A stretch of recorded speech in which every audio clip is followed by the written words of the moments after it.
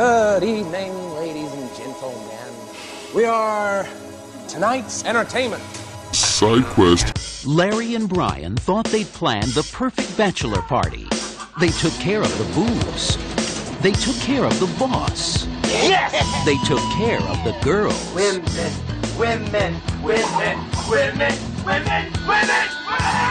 They took care of the entertainment. We're here to party. They even took care of the night watchman.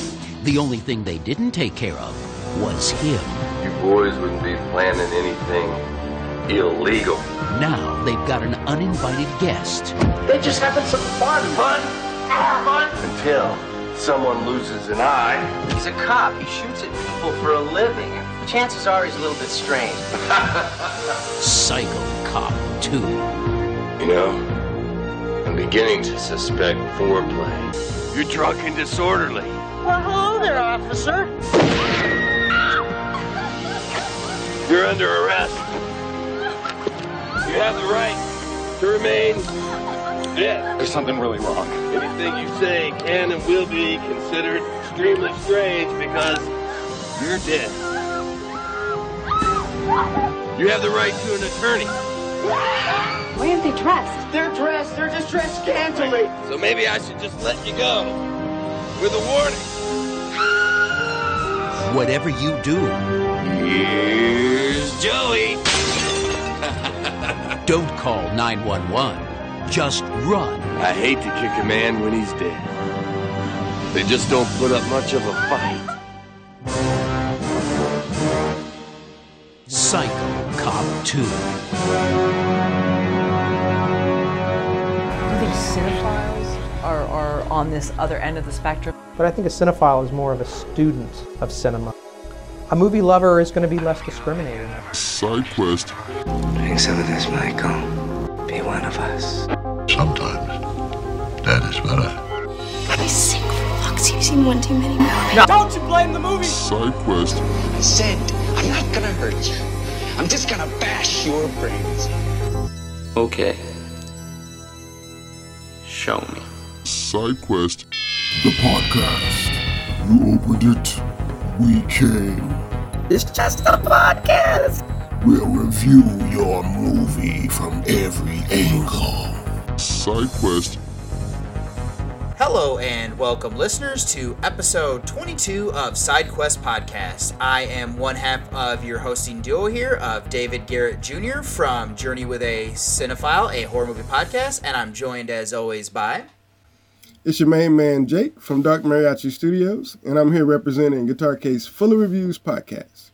Perfect.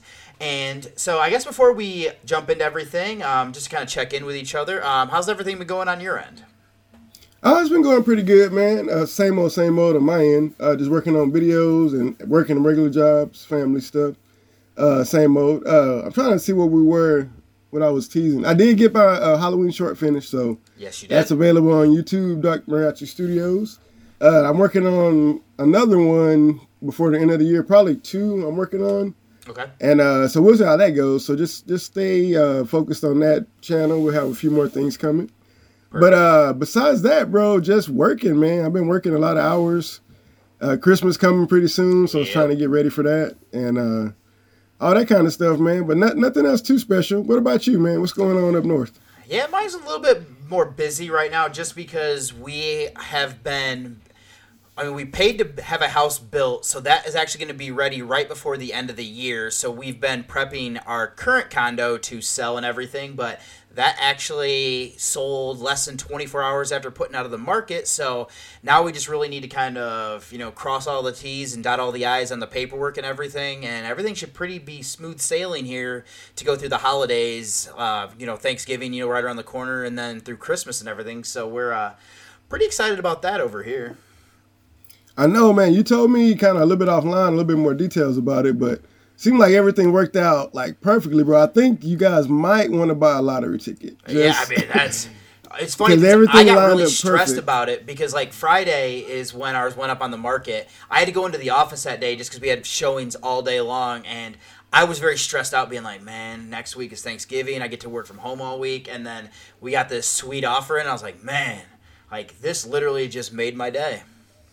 You're like, I gotta sign. Let's sign this now. Let's get it done. Lock it in. Lock it in. Lock it in. Yeah, we can do it now.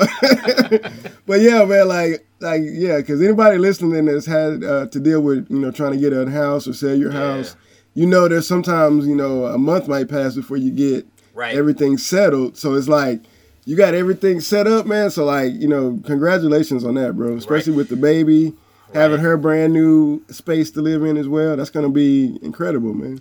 Well, also we run into the problem that is during the summer is when everything kind of moves very fast. So we were like, man, especially close to the holidays, we're like, I hope this sells and everything. So we definitely lucked out that it went very smooth.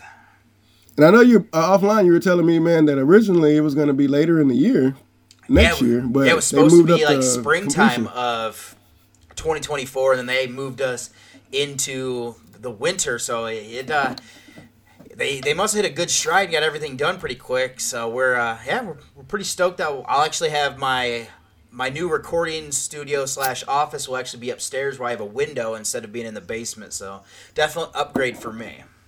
Nice, man. I got a window in mine, but it's I got a poster over it. Because it's got like an AC tube that goes out of it and then it's closed up. So it's like, I got a window, but I don't get anything out of it. I mean, let's be honest here. I'm going to end up putting blackout curtains that when I'm working from home, I will have that window open so I can get some sunlight. But most often I'm going to be watching movies or recording, so that'll probably be blacked out anyway, so it'll be You'll have darker. Something. Yep. Yeah, you'll have something to close it up when you need to. But yeah, bro, I'm happy for you guys, man. Yeah, and also, man, we gotta get everybody checked in on little mama here, our little baby girl. Yeah, she stands up with the aid of other things, and she has been crawling for a while now. Like we're thinking that she's gonna be walking by herself because she'll use walking around our coffee table as long as she's holding on to it. So wouldn't be shocked if right around the time that we're moving that she actually starts to take her actual first steps and everything like that. But nothing official yet. Yeah, that's nice, man. I know you're getting to that time where, she's growing up a little bit now. So she probably, it's going to be weird because she's not even going to remember that house. She's probably just going to remember the new house. That's what we've talked about most of the time is she's probably not going to remember that she spent her first year and a couple months in this house, and then she'll only remember the new spot. She's like, I only remember living there. Like, yep, no, we used to have another house when you were born. See, this is a horror movie podcast, but we do love kids and we are nice people. Yeah, for sure. We just enjoy horror. That's true. So yes, but yeah, man, I'm glad everything's working out nice with you guys, man. And everybody, please make sure you check out my guy and his wife had a couple episodes that came out recently. I remember, so make sure you guys are tapping into that show, Journey with a Cinephile, because that was a bonus episode, but they covered some horror movies there. So remaking an original, which I think is a cool concept to go through. So. Yeah, it's kind of fun for her just because she has not seen a lot of the classics, so it's a way for me to show those. And some of the remakes she has seen just in passing as she was, going through high school or college or whatnot. So it allows me at least to be like, wait, you should watch this original one even though you're probably not going to like it. But I'm at least going to try. That's such a weird thing to me. Okay, I was before we get into the movie today, I was at a side note. I was in a meeting because I'm becoming a trainer at my job. Okay. So it's like the lady was talking to me and we're watching a video and the guy, it glitches out. And I said, oh man, that's just like Lawnmower Man, how he makes those people's faces glitch. Yeah. And she looks at me and she's like, is that an old movie? And with a weird face. And I'm like, yeah, it's from the early 90s. And she's like, I hate old movies. They just look so cheap. And I'm like, but that's the beauty of it. Yeah. That it's all handmade, somebody had to create how they did that. Well, that movie not specifically, because that's the dawn of 3D. Man has some rough CGI. Yeah, I remember watching that. That's the dawning of bad CGI in movies where we thought it was okay for some reason. I guess because games look like that, we thought it was okay, but it's not okay. And there's some great moments in that movie, but the CGI stuff is not where it's at. I actually forgot. Somebody else I was talking to brought that movie up. I actually forgot that starred Jeff Fahey. Because he's actually a solid actor. That's his sex symbol. What is that called? The movies they made in the 90s, the sex thrillers? What were those called? Yeah, I know what you're talking about. Erotic thrillers? He was the erotic thriller guy for a minute there. He's got 5 or 6 erotic thrillers where he's like the Because in that movie, he's got a 6-pack and he's in shape. Okay. And a lot more, like at first it'd make him look dopey, but then like after the treatments, then they show him with his shirt off and he's got a 6-pack and he's kind of cut. And he's looking, and the women are checking him out and all that, so yeah. Yeah, Jeff Fahey was a man. Pierce Brosnan with his hairy chest, he's in there. Yeah. Right. With his name is James his Bond. name is Angelo. I'm like, who with this British accent? Who is this? Where is this guy supposed to be from? He's got a weird name. It's somebody Angelo, and it sounds like Italian or something, but he's got this British accent. It's weird. That's some of the minor issues with it, but yeah, that definitely falls into like we didn't think this one through, guys. Bro, and I've never seen the director's cut of that movie. It's a completely different movie. That's what somebody was talking about in a group chat that I'm in, is that the director's cut is so much different from, cause I've only ever seen the theatrical cut when it came out to like the movie channels. I feel like it's about 20 to 25 extra minutes of footage, and it's like there's characters that disappear in the theatrical version that are there for the whole movie, which makes it make less sense. Oh yeah, like right, the wife is there for the whole movie. Did you know that? I thought she died. I thought she just was off screen. Movie since college when I was seeking out all of the like Stephen King adaptations. I remember not liking it, but I do not remember a whole lot outside of the bad CGI and Pierce Brosnan. If you watch it, bro, like if you kind of remember it, and then you watch the new version, you'll be like, I don't remember this scene. I don't remember this scene. It was like so many scenes I didn't remember happening. I might actually sit down and try to watch both like close to each other just so that way I can get refreshed on the original and then see how different they are. It's weird how they use certain storylines without the full context. It was weird because I watched the original one like recently, and then I saw the director's cut available, and I was like, wait a minute. I've never seen this one. Why is it so much longer? Let me check it out. Right. And I was like, why is it such... It makes... I don't know. It's weird, bro. Okay. But yeah, that was... It's like the jump from this movie, Psycho Cop 1 to 2. It's like... It adds a lot more to it. Yeah. Okay. Yeah. So yeah. But yeah, let's talk about this movie. Psycho Cop Since 2. you brought it up, I will go ahead and say... I'll throw up now that there's going to be spoilers in what we're going to talk about, but we are going to be covering Psycho Cop Returns. This is from 1993. This was directed by Adam Rifkin, which... the name sounds familiar. I know we talked about him a little bit on Psycho Cop just because we were talking about the sequel a little bit. I don't remember. He's familiar. He's familiar. I like looking through his stuff. I know his stuff. Nothing really stood out to me, so I don't know why I know the name. But this is. I got something for you. Okay. You don't remember The Chase with Charlie Sheen? That movie, Charlie Sheen and Christy Swanson. Okay. I remember that movie. That was a big movie in the 90s. Okay. He did a Mouse Hunt, which was like a comedic kind of big movie when I was a kid. That's how I know him, I think. Small Soldiers. Those are the two movies I know him then. I love both of those. I love Small Soldiers growing up. What did he do? He wrote it? He wrote Small Soldiers. Okay, that's probably how I know him. Oh, Detroit Rock City. Yes. That's it. That's the other one. Yeah, I know him for. That's it. It's weird. I've not seen that movie in probably like 15 years, but when it first came out, I watched that movie like a lot. Like I think it was on the movie channels. I got it on tape. I got it on VHS, I think, or DVD or VHS. I don't remember what year it was. It's a solid movie. Probably VHS. It was in the 90s, so it was probably VHS still. Yeah. Oh yeah, that 100% came out on VHS. Yeah, so he's got a he was the writer of that weird Adam Sandler Going Overboard, like one of his first movies. Oh, yeah, okay. I've never seen it. Yeah, me neither. I've always wanted to see it because it seemed interesting. Because Billy Zane's in it and Billy Bob Thornton for some reason. I did not know they were in it. That actually intrigues me more. Yeah, like, sometimes when you see the cast, you're like, oh, wow. I didn't know. Yeah. So, yeah, nice. But okay, sorry, I know I kind of cut you off. No, you're fine. Here. No, I'm actually glad because that makes more sense how I remember that name now. But this was written between Wallace Potts and Dan Povenmire, and then this actually brings back Robert R. Schaefer as our titular Psycho Cop, and then we also have Barbara Niven and Rod Schweitzer is in this one, and I also wanted to bring up that we have Penthouse. Of the month, I believe, or maybe of the year at one point, was Julie Strain. And I believe she did some of those weird Andy Sedaris, like, kind of nudie type spy films back in like the day when she got popular. Oh, wait a minute. I know that guy you're talking about. He made some. Is that the one where Pat Morita's in one? Yeah, I was gonna say Mr. Miyagi and he has a sex scene.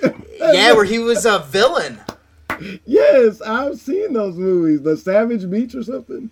Yep. I don't know if she was in the first one, but I know she was definitely in those type of movies where... Oh, those movies are awful, but they're crazy. I actually heard a podcast go through all of them, like all of the Andy Sedaris films, and clearly what they're talking about, they acknowledge it's not good, but they had a blast going through them. It's just guns and boobs and all and that like stuff. Like spy stuff and just outrageousness. It's ridiculous. And it's the writing is bad, the acting is bad. It also looks like she might have worked with Jim Wynorski, because I know he delved into those type of movies where they were like definitely heavy on the nudity. Wow. She's 6 feet tall. Wow. Yeah, I think it's also why she did like those spy films, just because she was tall. Oh my God, she's married, or is she married to him? The guy that made Ninja Turtles?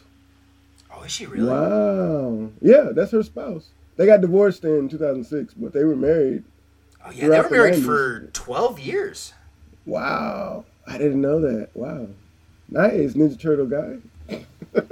Yeah, and heavy metal animated guy, I guess. I mean, he was part of that. Yeah, I mean, I've never actually seen that, but I know it's definitely heavy with the like comic book vibe, so that fits. That tracks. Are you talking about Ninja Turtles? No, the Ninja Turtle stuff I've seen. I thought you never seen Teenage Mutant Ninja Turtles. No, I've never seen Heavy Metal. I've never seen that that movie. Oh, okay, the original. No, the Ninja Turtles, like the live action ones. I grew up on. Have you seen any of them, or you never seen just the original? Which one? Because there's Heavy Metal and then there's Heavy Metal 2000. Oh, I've never seen either of those. They're both on my list just because I've always heard like good things about just kind of the animation and just how wild those are. Yeah, I remember liking them, but yeah, they're pretty wild, bro. Like it's like the styles of animation vary, and some of them are real trippy, some of them are kind of cool. So yeah, but if you're a fan of like just kind of trippy, cool, dark animation, like old school animation, I think it's worth it. Well, because like I grew up with my dad having a VHS of a movie called Fire and Ice, so like everybody kind of always compares that movie to like Heavy Metal, and I loved Fire and Ice growing up. So it's one of those things where, like, since we didn't have it on VHS, I never watched it. So it'll be one of those things, like, eventually I'll just be like, you know what? Today is Heavy Metal. See, I used to get the comics when I was a kid. So that's how far back I go. I used to get the Heavy Metal comics because they would always, because I like to draw when I was a kid a lot. And they always had, like, these badass chicks with, like, these, like, robotic sci-fi armor and guns and stuff. Right. So I'd always get them so I could draw, like, the pictures in the comic. Because I would try to draw characters like that. So yeah, I was into it, bro. So yeah, that's a pretty dope series to me. But yeah, I'm glad to see that these people are part of something. Yeah. Because I don't recognize most of these actors ever from doing anything. Well, it's actually kind of funny. I'll get into it later. Is that I was looking up the guy who plays Brian, who's the nerd. He actually has had a pretty decent career where I think he's like got like 35 credits or something like that. Which I assume, looking at most of these people, they were gonna have like this movie as their only credit, or like like 1 or 2 10 or less credits, right? Yeah, but no, that's weird. Yeah, I was trying, because the one guy, I can't remember his name. Maybe it's Lawrence? Maybe is Lawrence the guy that talks a lot? Yeah, he's the loudmouth. Yeah, I feel like I've seen him in other stuff, but I didn't recognize any of his credits.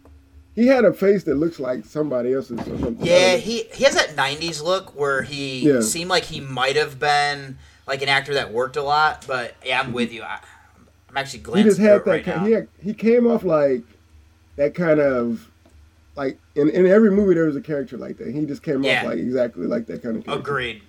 So maybe that's why he kind of felt like any character that could play that role, you know what I mean? Like, yeah, he actually hasn't done a whole lot, so I'm actually kind of surprised. Yeah, so like, maybe he's got a doppelganger that looks kind of like him, and like, you know how some Hollywood people have a doppelganger that, like, that person took all their roles because they look kind of like them. Right. Yeah. But okay, let's go ahead and jump into this one. Okay, So for this one here, we actually start in a like coffee donut shop where we have two guys who are chatting, and we kind of already brought up these people, but we have Larry, who is Schweitzer plays that guy, and he's the loudmouth, where he is talking to Brian, who is portrayed by Miles Dougal, it looks like. So what they're actually doing here is they are planning a bachelor party that they're going to throw in their office building after everybody kind of leaves.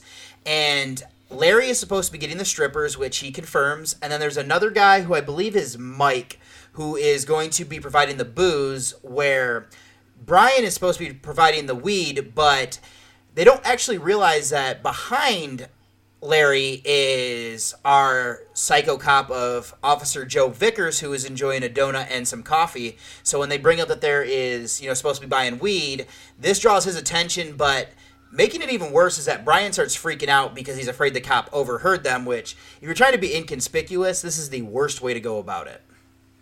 Yeah, their personalities are so different. Like, this... Agreed. Like, the Larry Lawrence guy, whatever, he's, like, so, like, just carefree. He's, like...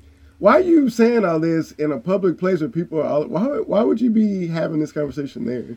I mean, it would make more sense if, like, weed was legal back then. Yeah, like that. I mean, and, like, the other guy, like, he's kind of overdoing it with something with his mouth he keeps doing. Dude, like, this weird... In my notes, and, like, I was like, oh he my God, overacts so bad that it got on my nerves. Like, it literally took me out of it so many times because... Anytime he would get panicked, like you said, he would just open his mouth and just make these weird, like, I don't even know, strange smiles. Yeah, it's a weird facial thing he does. I don't know. It's weird. And I'm like, why are you doing that? Stop.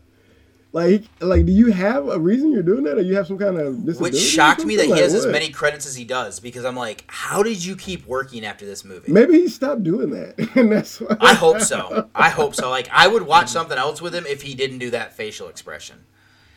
But I think this opening interaction is kind of cool because the cop walks up and is like, you guys aren't planning to do anything illegal, are you? Yeah, and the guy's like, no, sir. And the other guy's like, of course not, officer, Yeah, we're just cool. Guys doing whatever, Yeah.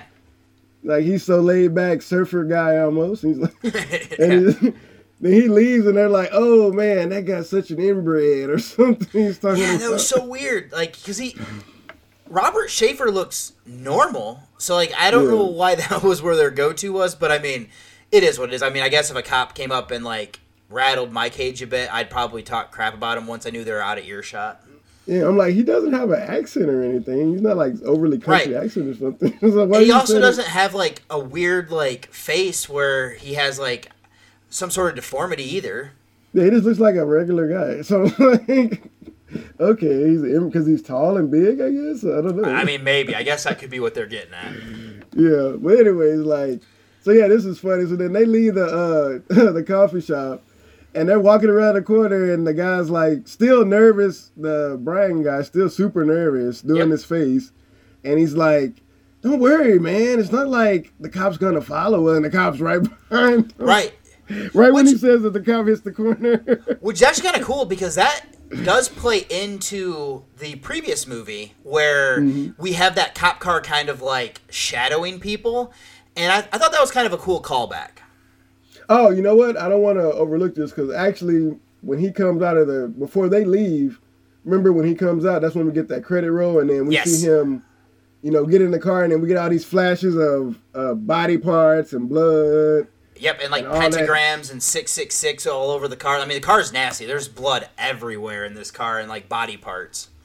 I want to say this, bro, because I didn't say this at all. I think in the first review we did for the first movie. Yeah. I think that they did better with the music too. This is kind of a rocking little music here playing. I like it. Yeah, I thought here for the credits it was good, and I also like how the when they actually give you, cause I mean, you said they're doing the credits and everything. When they give you like the movie's name, I kind of thought it was funny that they're doing a little bit of a riff on Cops, the TV show.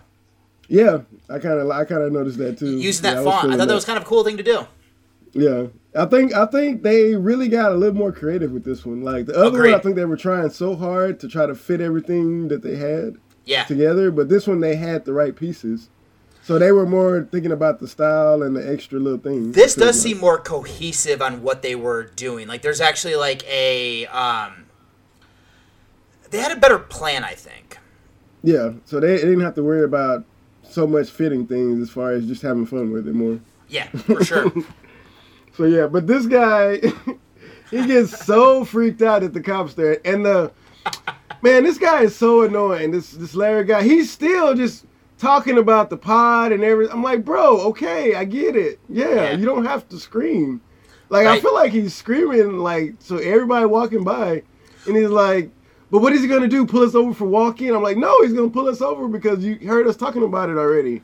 And you're still screaming it at the top of your lungs, bro. Yeah, and he's like, oh, like, we're just walking here. Like, what? We're walking too fast? And he starts yelling at people as they're walking by. And it's like, guy, stop drawing attention to yourselves when you literally have an illegal substance right now, which, I mean, there's literally a cop car following you now. I know. And the guy's literally like, decides he's going to walk up to the car. Remember? He starts walking up to him. Hey, officer, are you following us? Because my friend has something in his bag, and that's when the guy freaks out and goes to the postal thing and dumps it in there, and that's a pretty good sized bag, honestly. He pulled out like a brown paper bag that like had like you're right, had a lot in there. Yeah, for that time, that had to be a pretty penny paper. Right. So I'd be a little upset about that, like, bro, and I just had to get rid of it because I thought he's going to come right now. Agreed. Well, I mean, what are you going to do? Because he can't get in there, I don't think. So there you go. No, he would have to literally, I mean, he could literally wait for, like, he could call in to have somebody from the post office, but I mean, you could also be long gone because you don't know who these guys are technically. Yeah, you could be like, no, I'll just put some mail in there. I don't know what's in there. Yeah, it's funny you found that in there. It's not mine. Yeah, but anyways, he as soon as the guy gets close to his car, he just speeds off like he's going to go chase somebody. Yeah, flips their lights on and everything. And he's like, see, I told you, man, no big deal, man. Like, he's totally a surfer dude. Maybe that's why he seems familiar. It's no weird, big deal, though, man. he's like totally surfer guy who works in an office and comes off as an asshole. Yeah, it's weird, bro. Like, he should be more cool, like more chill, but he's more like, man, just be quiet, man. For sure. But it's weird, like, bro. So then he's like, oh, man, you mailed it? Who'd you mail it to, man? I don't know. Yeah, like, that did make me laugh, I'm not going to lie. Like, who did you mail it to? He's like, bro, I didn't put a stamp on it. I just put it in there. What are you talking about? What's also funny is that later on, I don't remember where it comes in, they get brought up that he put the weed in a mailbox, and he's like, yeah, mailed it to somebody's grandma, and it's like, all right, that's a pretty good joke to, like, just be like, well, you know, he put it in his mailbox, mailing it to God knows who, sending off this weed to somebody. I'm like, well, not true, but you know what? If you're going to be funny about it, I can roll with that. Yeah, because honestly, the postman's going to get that, and depending on what kind of postman you get, he's either going to have a Merry Christmas or he's going to report you, so who knows? Yeah, for sure. For sure. But yeah, let's get to this office, man. So we're coming to the office to meet our cast here of characters. Yes, we do. And I will say, I don't like the music that they use here to intro us to the office because there's a few different times where they go whimsical with it, and I'm like, I don't know if we necessarily need to do that. But I mean, it gets a little cheesy there with that kind of stuff. I can digress. It doesn't ruin the movie. I noticed it. But yeah, it sticks out a little bit. When we get here, though, we have Dolores is the receptionist, and then we get to meet Michael, who we learned has bought the booze, and he has a file cabinet with the top and bottom shelf are completely full of it, which makes sense. That's perfect.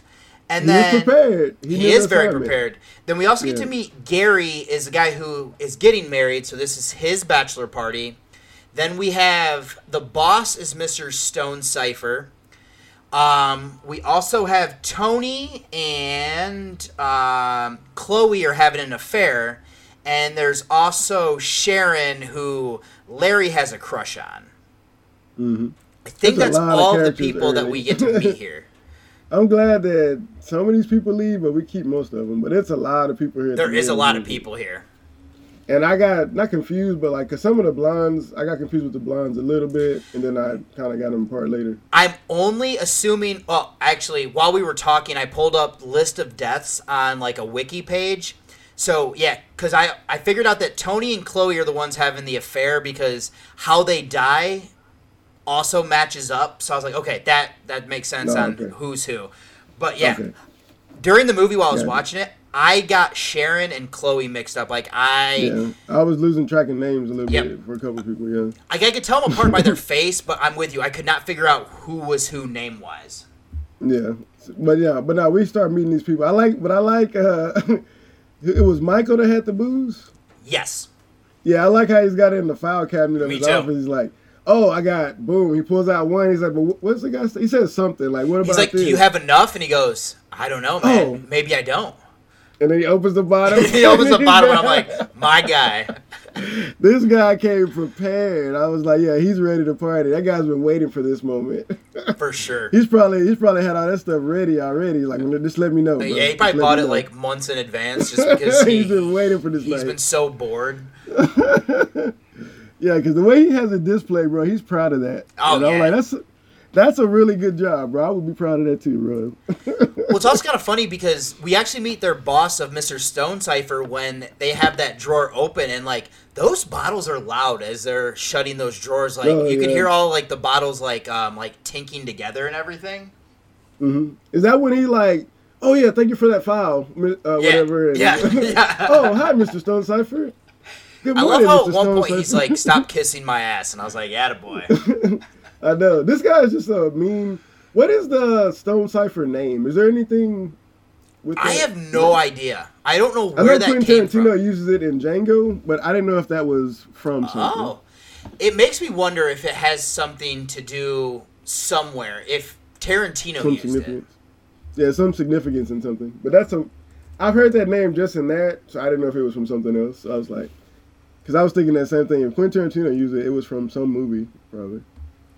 Yeah, I'm not sure. Like, I was actually just gonna try to do a quick like idea for it, but yeah, you're right. Is that Django Unchained? There is Mr. Stonecipher, unless he's a big fan of this movie or at least friends with these guys at some point, where he's like, you know what, I'm gonna give you guys a shout out. Yeah, there's no telling. With him, there's no telling. There is no telling. Yeah, you're right. Yeah. But I like we meet everybody here, and then like everybody's ready for the party. Yep. And I think at some point here is where we get that story because he's telling people about that him getting rid of the weed because we were gonna have weed, but you know whatever he got spooked and mailed it to the grandma or whatever. He said. Yeah. Because he's kind of recounting this to some people. Because remember they're doing there's a point where like he's flirting with the girl. I forgot which one it was. With Sharon, and he sends her a picture of him. of his face on the copy machine. Yeah, kind of inviting her to the party, like, "Hey, don't forget about me." Yep. And then she sends a picture back of Mr. Stonecipher, so "Come get me, big boy." Yeah, that was funny. That's a nice little burn. Because Larry starts looking to make sure that he sent it to the right office. I was like, that's funny. I like that. And then, yeah, that was really funny. But yeah, so then everybody's going home, and then I think, Mr. Stonecipher's like, "Hey, I don't pay overtime. Why y'all still here?" Yeah, and they're like, oh, we're just finishing up the one thing. Because, yeah, they wait for him to go before the party officially starts. I think that's when he drops the line to stop kissing ass or something. It right? is. He says it right when he's leaving. He's like, so we just want to finish. We just want to finish something. He's like, "Oh, okay, stop. I don't pay overtime." And he's like, "Stop kissing ass." Yeah. But yeah, so then we're getting ready here. We're finna get the party started now. Yep. And this is actually where we also learn that Tony and Chloe are going to stay over because they're having their affair in the building because they're both married. And Sharon works in accounting, and she's also working over to actually get stuff done. But it is, as they're watching Mr. Stonecipher leave, Brian gets nervous because he notices a cop car is parked outside their building where Larry doesn't think it's the same exact cop. And then it's from here that Gus, a security guard, gets paid off by Larry, and they sneak in 3 strippers who are Stephanie, who is portrayed by Strain. We have Cindy by Melanie Good, and then Lisa, who is Maureen Flaherty. They get brought in, and then this is where the psycho cop actually sees the strippers being brought in and knows that they're breaking a law somewhere. Yeah, quote unquote. Because he's going to come in and, then he confront Gus first, right? Yeah, he actually gets in under the guise of like a crank call at this building where he's saying that somebody called the cops and that he's there to... And then he ends up getting inside the building because he's like, hey, I've got money riding on the game. Can I come watch the rest of the game? And that's where he reveals to Gus that, like, oh, you're breaking laws by letting them come in and taking a bribe. I feel like he said something about teenagers having a party upstairs. He's like, no, man, this is all adults up here, man. You're right. He does say that. He claims that everybody upstairs is like, that people are underage up there, but they're working in a damn office building. Yeah, they're over at 21, maybe, but at least over 18. I feel like, but you look at everybody's over 21. Oh, yeah. I mean, most of these people are probably like 30s. Yeah, I was going to say maybe late 20s, but I'm with you, like mid-30s for most of these people. Yeah. But yeah, I remember he says that, and he's like, oh, no, they're all, and he's like, okay, well, what about the needs? And brings up the game. And he lets them come in there. One thing I will say, bro. Yeah. This movie is not very long. No. But they take a long time to set stuff up in the movie. Well, it's kind of interesting that you bring that up, because you're right. The first movie, we had our first kill within the first, 30 seconds of the movie, where we haven't even got to our first kill yet, which is coming up, now. But, I mean, you're right. But even this scene, while he's setting it up, you already know what he's going to do. Yeah. Just do it. They give him a few extra lines here, which they should just do it and then give him the line he gets at the end. I mean, probably that could have been to try to pad out the time so that way you could get to that almost hour and a half type thing. Because I know that was a big thing for low-budget cinema.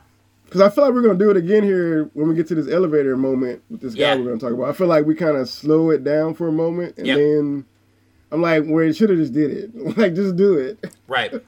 I found myself saying that in a couple moments, come on, y'all going to do it? Just do it. And then they don't do it. They wait. And then, a couple minutes later, then we do it a different way. I'm like, Yep. But okay, let's get back over here. So, I like this scene. Me too. Let's talk about it. Yeah. So we have Gus where he gets stabbed in the eye with a pencil, which I will say, if you're going to set this, if you're going to have a psycho cop, I want you to I would like you to utilize police weapons or police items, but if you're also going to set it in an office building, I'm fine with you using office supplies to kill people as well. I like the puns they're using. He said, remember, keep an eye out. Yeah, me too. Which is funny because that also correlates to his job, is that as a security guard, you're supposed to be watching for stuff. So, I like it. I like what we're doing here. Yeah, that's what we need. We need those kind of puns. We need to do that. For sure. So, yeah, the people who wrote this are already on the right track with that. Yep. When we start killing people. And we're finna start going through some people here in a minute, but they kind of get going here about this time. Agreed. Things start to really pick up here because then we get where I don't remember necessarily what gets him down there, but Michael is called down to the lobby and he goes down there, and I know he talks to the psycho cop and he's trying to say that Gus is doing rounds or something along those lines. And he was Michael going to check on Gus, right? To make sure he was good. Something like that. Agreed. Yeah. Yeah. And then that's where he offers booze to the psycho cop, and he's like, oh, yeah, I'll run up and get some bourbon for you, and I'll be back down. And this is where he actually gets stuck in the elevator and has issues trying to get back up there. Well, both times. He gets stuck twice, because the first time he gets stuck coming down, right? Is that when he climbs out, or is it when he... That's when he climbs out, because remember the dude's the dude's telling him oh yeah, man, the elevator's been giving us trouble since yesterday. You're right. Yep, you're right. And then he puts an out of order sign. Yeah, just use the other one. And then when he goes on that one, then that one messes up. Yeah. And he's like, what the fuck? And then that's what the guy's like. Yeah, look, we can get into what happens after that. Well, I was going to say, I had a slight issue here because I feel like we have our psycho cop teleporting from the desk to the floor that this guy climbs out on and then back down. Is he running? Is he running up the steps? He could. This is where I have an issue where I think this movie also has the same problem that the first one does, where we need to establish if he is supernatural or not. I feel like they do in this movie that he's somewhat supernatural. But I also feel like they do that in the first one too a little bit, where it's I feel like we need to establish officially if he is or not. Just so that way, because if he is, I'm fine with him, teleporting. Because then it's okay, the devil is giving him extra powers here then. Show it. Let's see something like that. That'd be nice.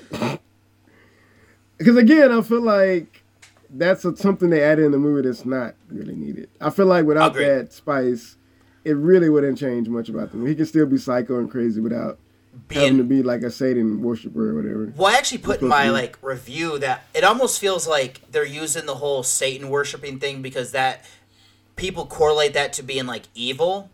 And so I feel like that's the route they're going with it, where I almost feel like the third option you could do for kills would be make them ritualistic, and we don't really do that either. So it's we really need to kind of lock down on utilizing what we're having here. Yeah. But I don't know why they did that. I don't know. Yeah. I don't know. But you know what? I really wish he would have got crushed by this elevator. I wish we could have figured out how to do that. Yeah. Because the whole time I wanted him to get smashed, and I wanted that guy to push a button and turn the elevator back on while he's hanging there and just get his legs. I'm surprised we did. I was waiting for that. Yeah, me too. I think just money. We didn't have the money for it, maybe. Probably not. Because I was hoping for that. And they tease it so much. They tease that they're going to do that. Yeah. That something's going to happen where this guy's going to get half his body or his legs cut off or something. I'm like, I wanted it so bad. Yeah, but instead, we actually just get that our character of Michael gets knocked down an elevator shaft, and that is how he is killed. Yeah, that's not a bad fall though. I will say that's at least in line with the office building, since it's not something that would normally happen, but I'm okay with it. I'm okay with him getting pushed down the shaft. How big is this building supposed to be? Because nobody can hear anything that's happening in other parts. It's supposed to be a gigantic. Yeah. I feel like when we're in the elevator, the tallest floor was like 9.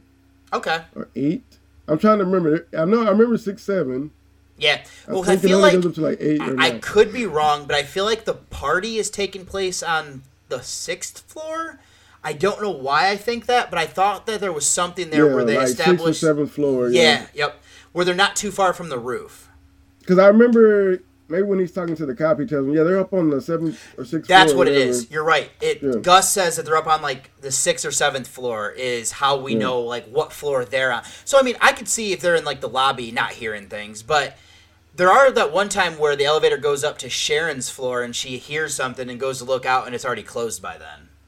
Yeah, I guess, okay. It's supposed to be a big building. So I won't trip on that. But anyways, okay, so let's go to the next. Who's going to be next up here? Well, then from here... The faxes? Is it the fax stuff? Yes. I'll say, because Brian starts panicking because they get a fax of the... Or did we go... I think we go to this first where he sees the fax of the police badge, and that gets Brian to start panicking that he's like, the cop's in the building, where Larry's like, no, he's not. Like, it's that's not what's going on here. But then you're correct, is that we then go up to the roof where the bachelor of Gary goes up there with the stripper Lisa, where the cop confronts him. That. I think he hears him say it downstairs because Gary's like, hey, let's go to the roof. And I feel like he's like around the corner or something when they say that. I think you're right. That makes sense. Because that's how he knows to follow him up there, I think. Yeah. But yeah, this is one of my favorite scenes in the movie. Cause I think this is a perfect use of the police dialogue and stuff. Agreed. I did like this scene where they go back and forth up here. Because this is where he ends up shooting Gary in the head. And then handcuffs him after he's dead. And is this where he says that you have the right to remain silent? And then he's like, oh, wait, you're dead. Oh, yeah, but you're dead. You have a right to an attorney. But I guess that doesn't matter because you're dead. Yeah. He's like laughing. And he's like all this stuff.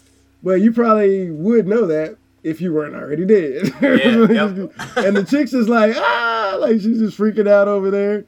And he doesn't even kill her. He just literally picks her up and throws her over the edge, right? He does. And Brian sees her goes by the window but isn't fully sure. And I did find this interesting that she lands in a dumpster and the lid closes on her, which is actually kind of cool just for the fact that it hides her. And that way Larry's like, well, I don't see anything. Yeah, when he looks down, it just looks regular. And he's like, what are you talking about? I don't see any bodies down there. Right. So it's like, nobody fell. You're just freaking out, man. Just chill out, man. Too bad you didn't bring the weed, man. You could have smoked it. That's kind of the vibe he's like giving. That is, yeah. That's actually kind of the vibe or the like how he's talking to this guy. That like you need to calm down. He's like, you've been freaking out all morning, bro. Like just chill out, bro. Like nobody, we're adults. Nobody's gonna mess with us. Right. Like, he's really trying to get this guy to relax with all this stuff he's seeing happening. You're not wrong. Okay, but then after this, we're back to the stripper guy? I feel like what I have next up is that they start to send copies of Gary's face with his license over the bullet hole, And Larry just kind of laughs it off that they're just kind of like messing around and everything, that everybody's fine, that he just thinks that stripper and him went off together. And this is also around the same time that in that copy room that the cop finds, what's her name? Chloe's underwear, that she left them in that room. Yeah. But they had went to a different room because Sharon had walked in on them having an affair in that room earlier, so that's why they went elsewhere. Yeah, they went to a different place, I remember. Because he was like, hey, let's just go down a little bit, or up a little bit or something. Yep. Yeah. So, yeah, they're just in somebody else's office. That's true. So when they come in, they say, like, who was using our copy machine?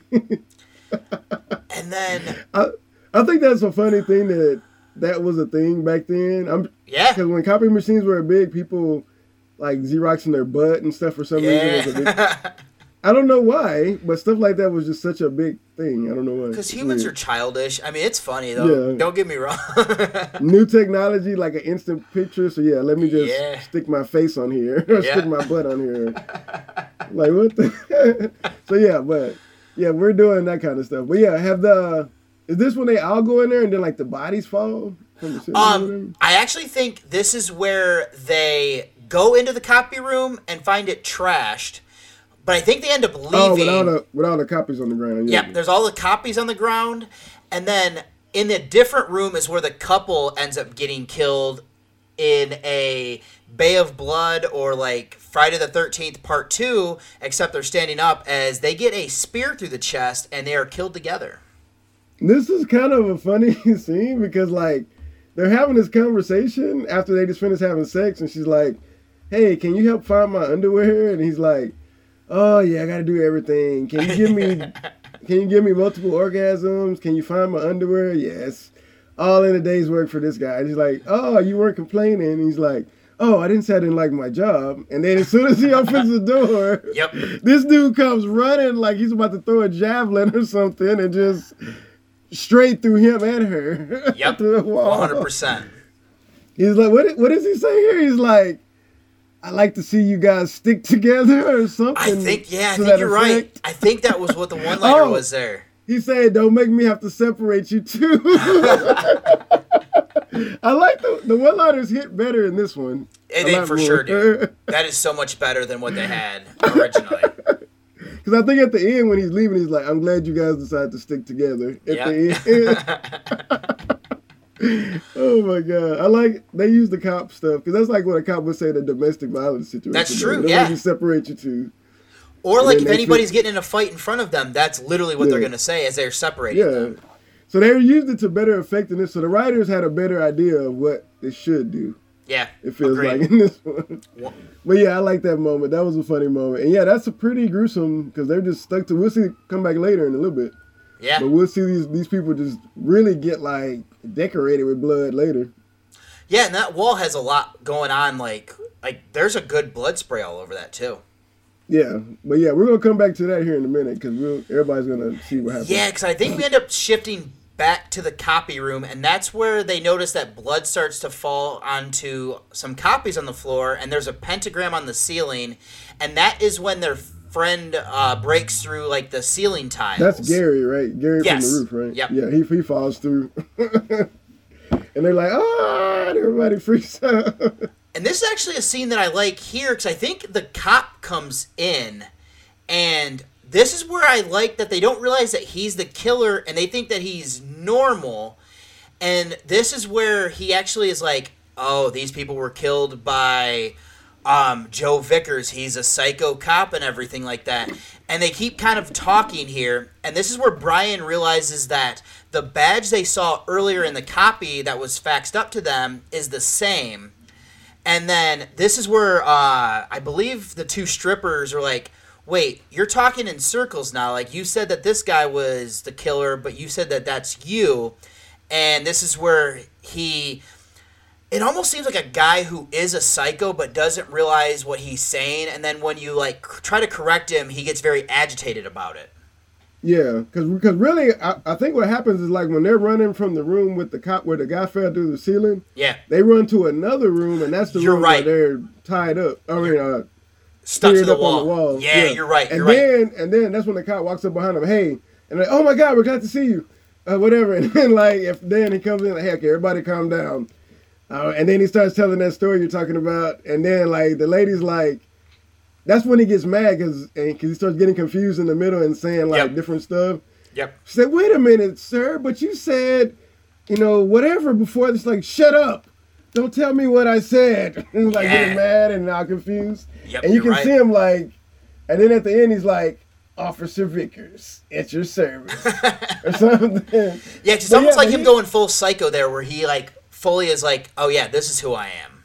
Yeah, and he kind of gives us that little quick what happened in the first one, which I feel like this movie could have just been the first one, and you could just allude to there was things that happened before and it wouldn't matter. It's funny you actually say that. That actually might work better if this was the first one, and then he flees out of the town, and that's why he attacks people that are in the country. Like, yeah, that would be like right outside of that town or something. He's right, like where he's like, I gotta get out of town because the cops are looking for me. That would make more sense. So yeah, watch him in reverse, guys. If you're watching this, watch it in reverse and just pretend that he didn't say that. Well, it would also work better because we have that voiceover, like backstory. So like that would actually work better there than it does here. Yeah, it would. But yeah, this movie sets it up fine. Like I feel like just throwing that in was cool. Yeah. And then we get that moment with him too, where he can kind of like tell us that, and then give us kind of his backstory, so they know. Right. Because they don't seem to know that he's on the loose. Nobody knows. I think he just broke out or whatever, I guess. That's one thing I think is a misstep. I guess you could have had like the news on somewhere, or like even like a radio where it's like, yeah, we still haven't been able to find Officer Joe Vickers. This psycho cop is still at large. It would have been nice to have that when they were at the coffee shop, like have it on the radio or something. Agreed. Because you wouldn't see his face, but the cop, it would be that cop right there, you know? And you could also even have, like, once that gets said, like, having the cop be like, hey, can you change that? Yeah, something like that. Yeah, this is something subtle, and that would be enough, really. Agreed. But yeah, but now they don't go into too much detail here, but instead, like, then he starts chasing them. Well, yeah, because what ends up happening here is that... Shoot that guy? Yes, because Larry gets shot in the mouth with the handgun, and then he actually shoots Brian in the back as he's, like... I don't know why this guy literally just stood there for like 55 minutes as he watches his friend get shot. That face. He's making that weird face. He is making that weird face. And then he gets shot as he's running away.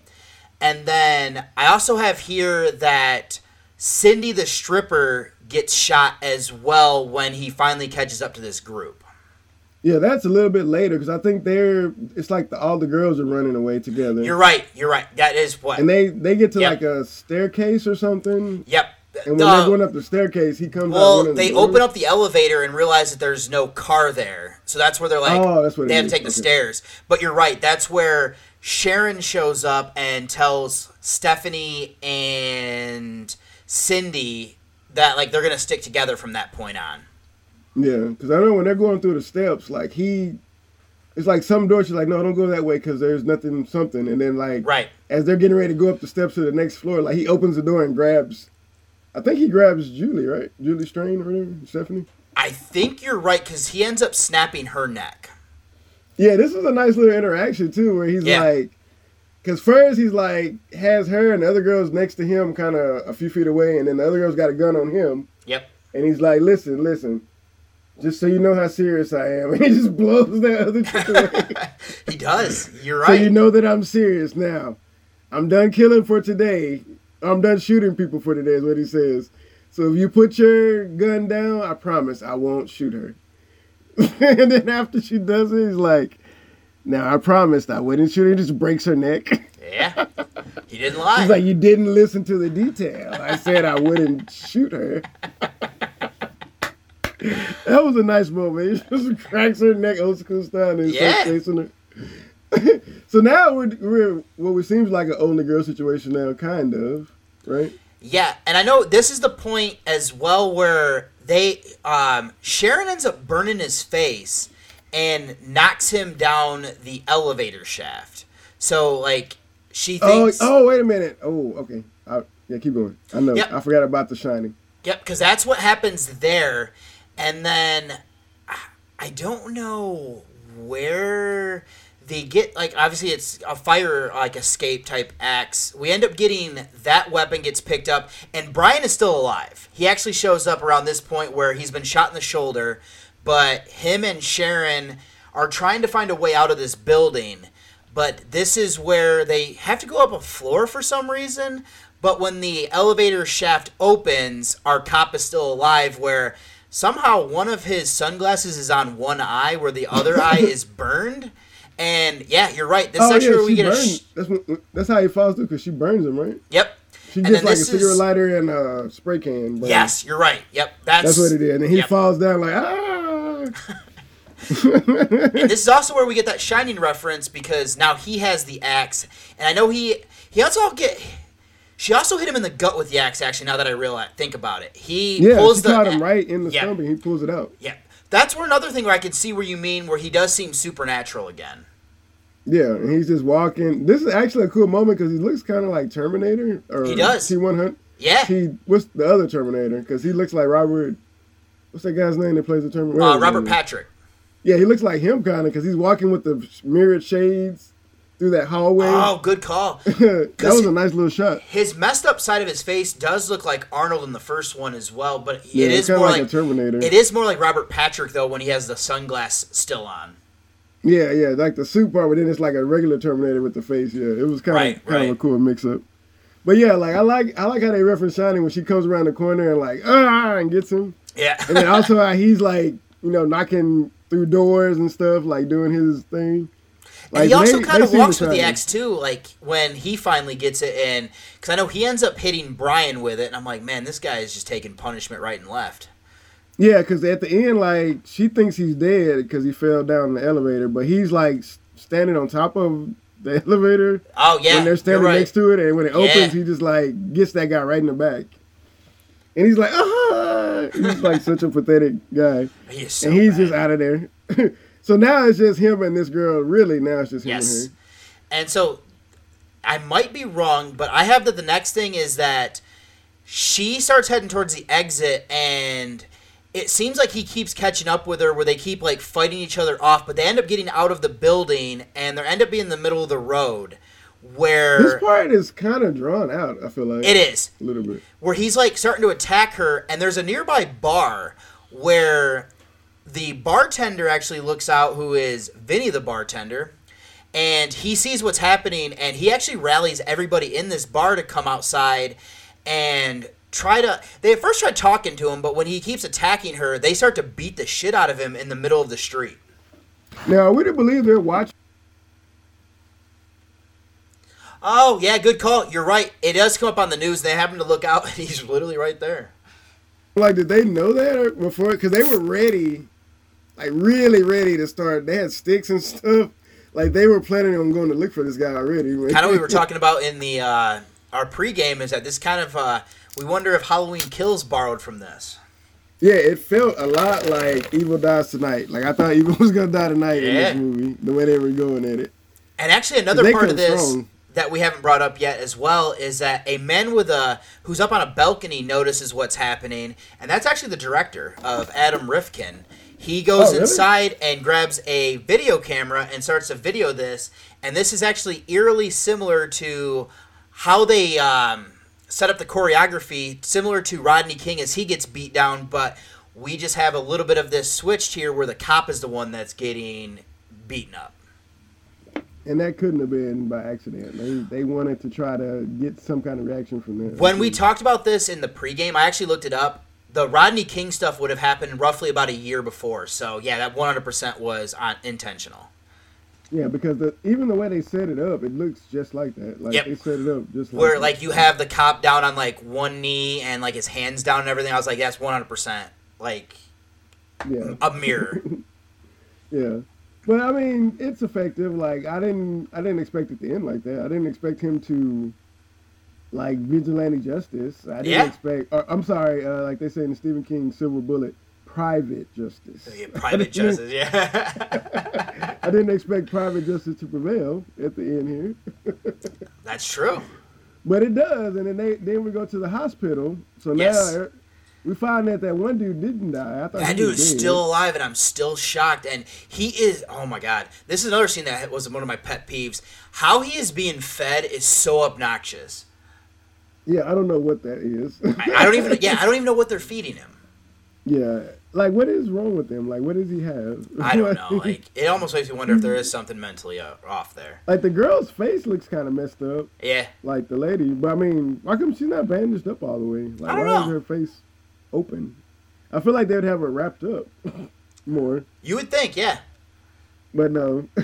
But I do like this little stinger we get here at the end. Yeah. Of a sequel that never happens. Well, it's actually kind of funny as well, though, is somehow he's on the 6th floor here where his room is 666 that they are keeping this psycho cop in. And we have where a nurse goes in and we hear her scream. So then cops and doctors go in. And, I mean, we're assuming that he kills all of them, but he definitely comes out of the room dressed up as a doctor as, you know, he's going to go ahead and keep on killing. And then he shows us that he is immortal because he takes the mask off and his face is healed. He's completely back to normal, you're right. But he says it earlier. He says that he got impaled and then he lived. So okay. He's like, I'm going to show you my scars or something before. He went joking for a minute. He want to see my scars? Like, he kind of... You're right, yeah. Well, yeah, like, so he's immortal. They show us this. He has a healing factor of some kind. Okay, yeah. So, yeah, at the end, I forgot about quickly. that. It was pretty quickly because the burns are gone, the knife thing, everything's gone, and he comes out. So now we know. And they're joking. He makes an awful joke. I forgot what he said. But that guy makes an awful joke, and then we see that. Yeah. And then we see him come out. I'm like, you should have just killed him at the end. Why not just end it with him walking into that room and killing him? Agreed. Why not? I would enjoyed that because that guy was so annoying. He was. I'm 100% I wanted with him you. to be dead. So yeah, just let her be the final girl and him dead. We didn't need that last tag team, really. That's true. But yeah, that's Psycho Cop Returns Part 2. I do like, just so we know that it wasn't just a 666, the room next to him was 665. Yeah, like, I did like that touch. I didn't think they did it on purpose. Right. Like, oh, we know you did it on purpose, but that room, all the other rooms were taken, and we only had 666 available. And I also think that the room to the right of it, I think, was also 667, so they're definitely, like, making you know. Right. Yeah, it was just the only room we had, guys, okay? We know he's a 666 killer, and he puts that on in blood everywhere. Everything, yeah. It wasn't because he requested it or anything like that. It's like, he's like dying. Do you guys have a room 666? I need it, please. But yeah, man, that's the movie, bro. So you want to get to the reviews of this? Yeah, there's actually some trivia I was going to share that I thought was kind of interesting because it actually explains some of the things that we were talking about. Is that the filmmakers were given access to one entire office building floor, and this was shot after hours at night in the office. So that makes sense. What we were talking about is it's literally probably they had one floor, so they had to make it seem like it was multiple floors with what they were doing there. And this was also shot over the course of a single week. And then there's one other thing that I wanted to say is the writer of Dan Povenmire was offered the chance to direct this film, but had to decline due to his commitment with The Simpsons at the time. So the writer here worked on The Simpsons. Wow. So he has some chops a little bit there. And you're also correct that there was a rubber axe was the prop axe that they used. Yeah, you can see it wiggling. It was wiggling way more than the actual wiggle. It should be pretty stationary if it's stuck in you. Yeah, it should be stiff. And it was wiggling all over the place. Right. But hey, they tried to make it fun, so hey, I'm okay with that. Yeah. I'm okay with silly effects sometimes if it's fun. If it's fun and you're trying to make it fun, I'm cool with that. If you have a lower budget, I'm a little bit more forgiving because you're not like I'm more harsh on like a studio film if I notice that. Yeah, in this movie, something like this, like a lower level B movie, lower level B. Yeah, nothing to worry about. Just Agreed. Do the best you can with what you got, bro. As long as you're doing good with the whole overall thing, I'll be with you. Yeah. Okay, so let's review this, bro. Okay. So who went first last time? I know you kept. I believe I'm up next to start, so I will start us off then with acting, which I was looking at my old ratings for the previous one, and I gave that one a 2. I actually gave this one a 2.5 because I thought most of the people here were pretty solid, and I think what's more effective is kind of what we were talking about is with the Psycho Cop, his dialogue works better here. I almost was going to go with 3, but that Brian nerdy character, his facial expressions got under my skin so much that I'm going to come in with a 2.5. Yeah, that guy got me too, bro. We're going to actually be on the same note here because I'm going to be at a 2.5 for mine as well. But yeah, that guy was awful, bro. Like, he was way too overacting. Yeah. He was, I don't know why nobody reeled him in and said, hey, man, just chill out just a little bit more. Pull back just a minute. Yeah, like calm the face down just slightly. Yeah, don't do that face. Stop it. I don't know, in some movie I've seen where somebody's telling somebody, they're like, don't make that face, and the person starts making it more. I can't remember what movie that was, but I've seen that, like, no, don't make that face, and they keep making it. It's like, I don't know. I got to find that movie now. But anyways, yeah, I'm going to be at a 2.5, bro. Like, I feel like our cop guy came stronger in this one. Yes. But it's because they kind of wrote him better in this one. Agreed. So he came a little stronger, but yeah, everybody else was pretty average. I mean, the surfer guy was probably the most natural guy, but it's because he felt like a surfer guy in any movie you've ever probably, yeah, seen. like, so it felt agreed. Like he felt like one of those characters. So I felt like that he was the only person that really was just super. It's more of like that stock character from that era, but I agree. He was probably the best performer. Actually, him and the Barbara Niven who did Sharon, those were probably the two bright spots outside of the cop. Yeah, she was. Man, there was a moment where she looked like Scarlett Johansson to me. Did you ever get that vibe? Like when she was in The Office? It didn't hit me while watching this, but I could see where you're coming from. Especially when like Scarlett's been a blonde. It's like a side view shot when they first introduce her, and she's like, and she's the whatever of the softball team, so you better be careful. Oh, yeah. And she's sitting there like answering the phone or something, and from the side, she's looking at the guy's fax. That's what it is. Yeah. And I'm like, yeah, she kind of looks like ScarJo a little bit here. But yeah, I'm gonna give it a 2.5. That's the best I could do. Okay. But yeah, I think I was low on the first one, so that brings it up a little bit. Agreed. And then for cinematography and the effects, I actually came in probably the same as I did for the first one. Is I came in with a 3, and I think for this one, the cinematography is solid. I love the setting here of having this office building as where our killer is being contained and everything. And I'm glad that, like, literally every death, for the most part, is on screen. The only things that aren't are the last, like, 4 or 5 deaths, and that's only because they all go into a hospital room and they all die in there. And, I mean, they aren't the most creative with spreading the kills out, and I do agree with you, is that it does seem like they got a discount on squibs, so they definitely use as many as they could there. But, I mean, like, the spear at the chest doesn't necessarily fit the theme they're going for, but it was a pretty cool death, so I gave it a 3. Hey, we're in an office building and it's a fire safety thing. Hey. Yeah. Yeah, that's a solid rating, bro. I'm actually gonna be just slightly above you. I'm gonna be at a 3.5. Okay. Just because I thought this movie was shot I think it was shot better in my opinion. The way they do a lot of the cinematography here. Right. Like that one shot I was talking about with him walking up with the glasses, or some of the shots that I think they did a really good job. Like him looking out the window. I thought like some of those shots.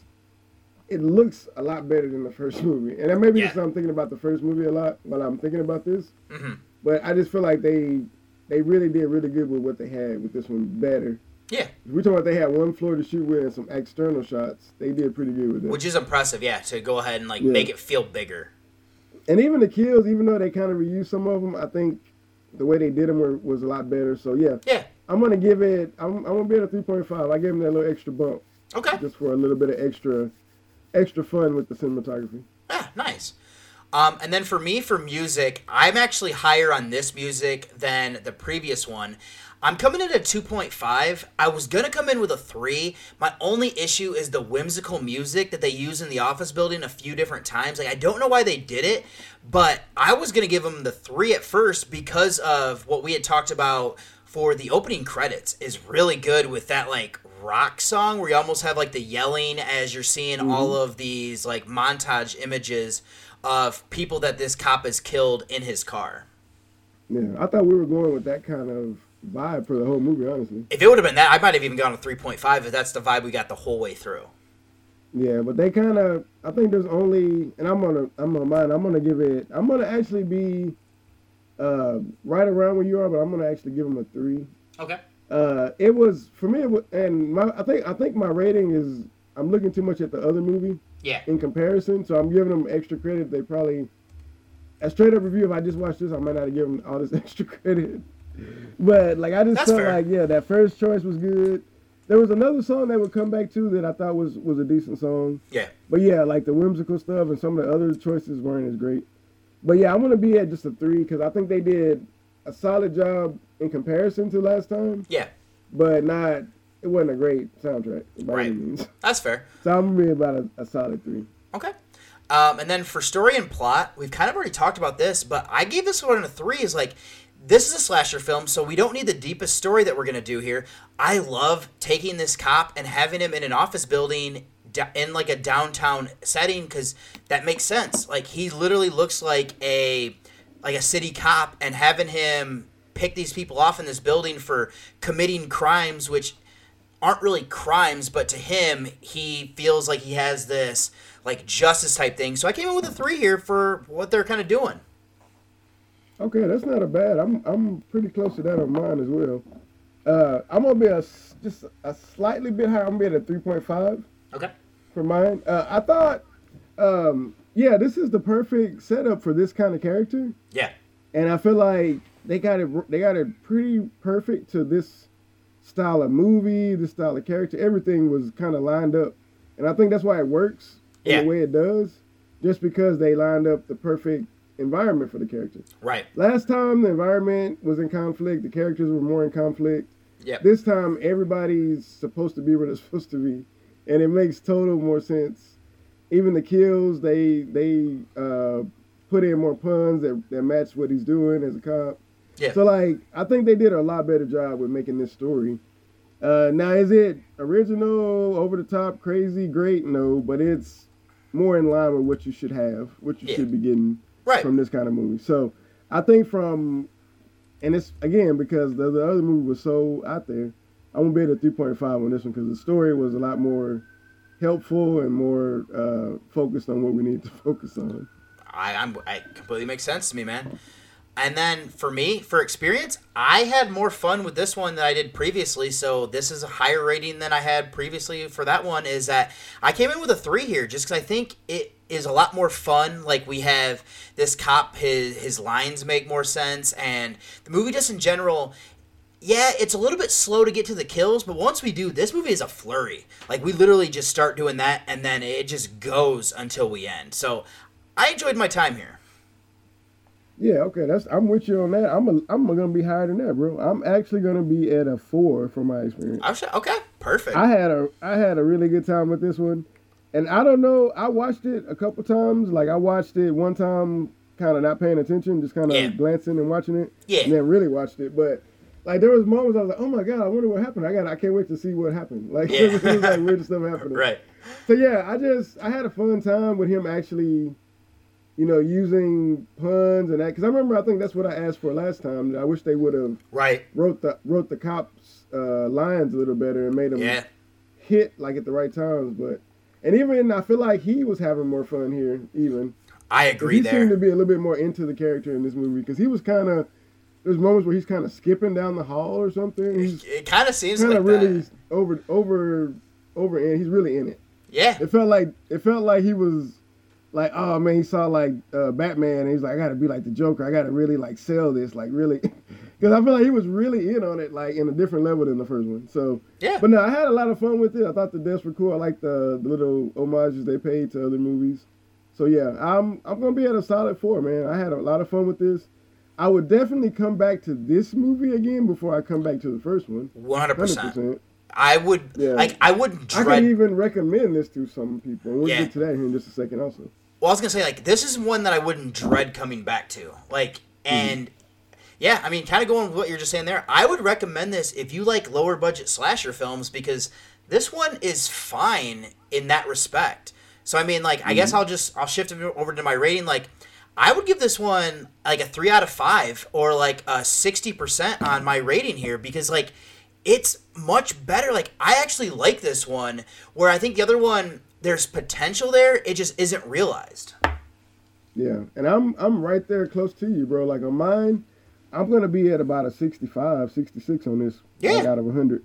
That's my percentage because I feel like this is one of those movies where like you don't really have to know anything. It's not like you have to know the backstory really. It's just you see this cop and you're following what he does, and it, like you said, after that first little, getting to know everybody or see who everybody is, then it kind of kicks into gear, and then it's a short runtime, and we just jump into gear, and for the rest of the movie, we just kind of getting it knocked out. So, for sure, like I mean, I feel like it's a fun movie that I could definitely recommend this to people that are horror fans, especially around this time, like this kind of slasher.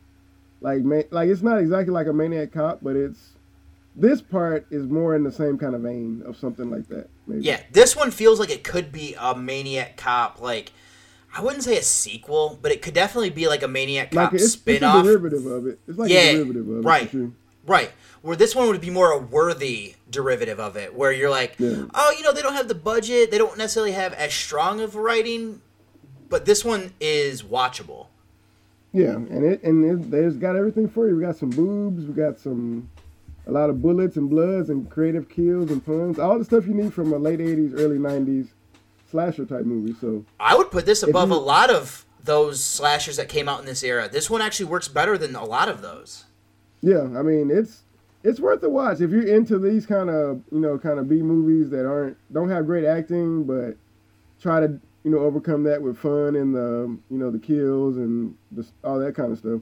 Yeah. I think it's worth it for that. I mean, if you're looking for like the best movie you've ever seen, this isn't for you. Yeah, do not come into this expecting that. Or like I found out, like I told you guys earlier about the lady at my job. If you're somebody that just thinks old movies are not good because they don't look like new movies, because this lady literally told me, she was like, I mean, it's got to look like Prometheus or I'm not gonna watch it. I'm like, are you serious right now? Like, you gotta be like, all right. Okay, that's a weird bar to set, like for movies, because I don't know, that's a really weird bar to set. I thought. So yeah, this movie's worth it for your people that are more into those kind of movies. Agreed. But yeah, if you're not, then it's probably nothing you would even be interested in. But I think it's fun, and I recommend it for those people that want to have some fun. Yeah, no, I'm right there with you. All right, man. Well, that's all I got on this one, man. Do you want to close it out, or you have anything else you want to promote, or anything like that? Yeah, I don't think there's anything else I need for this movie, but yeah, so just kind of close everything out. Then on my end is, once you hear this one, I'm actually celebrating Italian Horror Month on Journey with a Cinephile right now. So all of the featured reviews I'm doing is the first week I did a Dario Argento double feature of 2 movies that I hadn't seen, and then I also did a Lucio Fulci double feature of 2 movies I hadn't seen. I believe around the same time this is coming out, I'll be doing a Mario Bava, and then the last one I'm going to be doing the most popular movie from Italy that I haven't seen, and then the highest rated one that I haven't seen as all the featured ones there. And actually, Jake, I haven't told you this yet, but I'm going to be doing a little mini review about your short, so I'll also have the link in the show notes, so if anybody wants to check that out, you will be able to go ahead and click into there to watch that. So other than that, though, awesome. Yeah, I was going to message you, and I was like, you know what, I'm going to be talking to him later, so I'll just go ahead and just let him know while we're on the show. Awesome, bro. Yeah, that's pretty cool, man. I really appreciate that. And a spoiler, I actually really enjoyed what you did there. Like, the writing there, wasn't expecting something that happened. I was like, okay. All right, I like that. Nice. Yeah, and I can tell you the story behind it, bro. I shot it in one day, like a few hours. And everything, one lady had to leave early, so it messed up. There was a whole other sequence I cut because she had to leave early and I couldn't shoot the flashback footage I needed for that sequence. Oh, okay. So there was actually another story that was going to happen. Well, anybody that watches it, you'll find out. But there was actually another sequence cut. That makes sense now. The other girl telling the story, yeah. Now that I'm like thinking back on it, it actually still works with what you did, though, in my opinion. But yeah, I appreciate that, man. I really do. But yeah, anybody wants to check it out, man, YouTube Dark Mariachi Studios, and I got a couple shorts out there. That's the newest one from Halloween, and it's called Without a Scratch. So just check it out. All right, man. Well, I actually have a couple of things I might be dropping. I don't know. I haven't decided which one. Okay. But I'm going to be shooting them probably the beginning of December. So I have whichever one I decide is which one I'll shoot. So I should have one more short before Christmas. Perfect. I'm kind of leaning on doing like a Christmas horror. Okay. I like horror a lot, so I'm thinking about something Christmas horror related, but I'm still calculating that. So everybody stay tuned for that. I know at this time we're recording this is almost Happy Thanksgiving, so I want to say that to everybody. Agreed. But before then, for Christmas, just be on the lookout for maybe some Christmas horror from Dark Mariachi Studios. Perfect. But okay, that's all I have covered, man. So we can go ahead and close it out. All right. Well, then this is your tour guide here of David Garrett Jr., and I am signing off. It's your main man, Jake, from Dark Mariachi Studios. And don't forget, be one of us. Come on a journey with a cinephile. Good evening, ladies and gentlemen. We are tonight's entertainment. SideQuest. I think cinephiles are on this other end of the spectrum. But I think a cinephile is more of a student of cinema. A movie lover is going to be less discriminating. SideQuest. Drink some of this, Michael. Be one of us. Sometimes that is better. I'm sick for fucks. You've seen one too many movies. No. Don't you blame the movie! SideQuest. I said, I'm not gonna hurt you. I'm just gonna bash your brains. Okay. Show me. SideQuest. The podcast. You opened it. We came. It's just a podcast. We'll review your movie from every angle. SideQuest.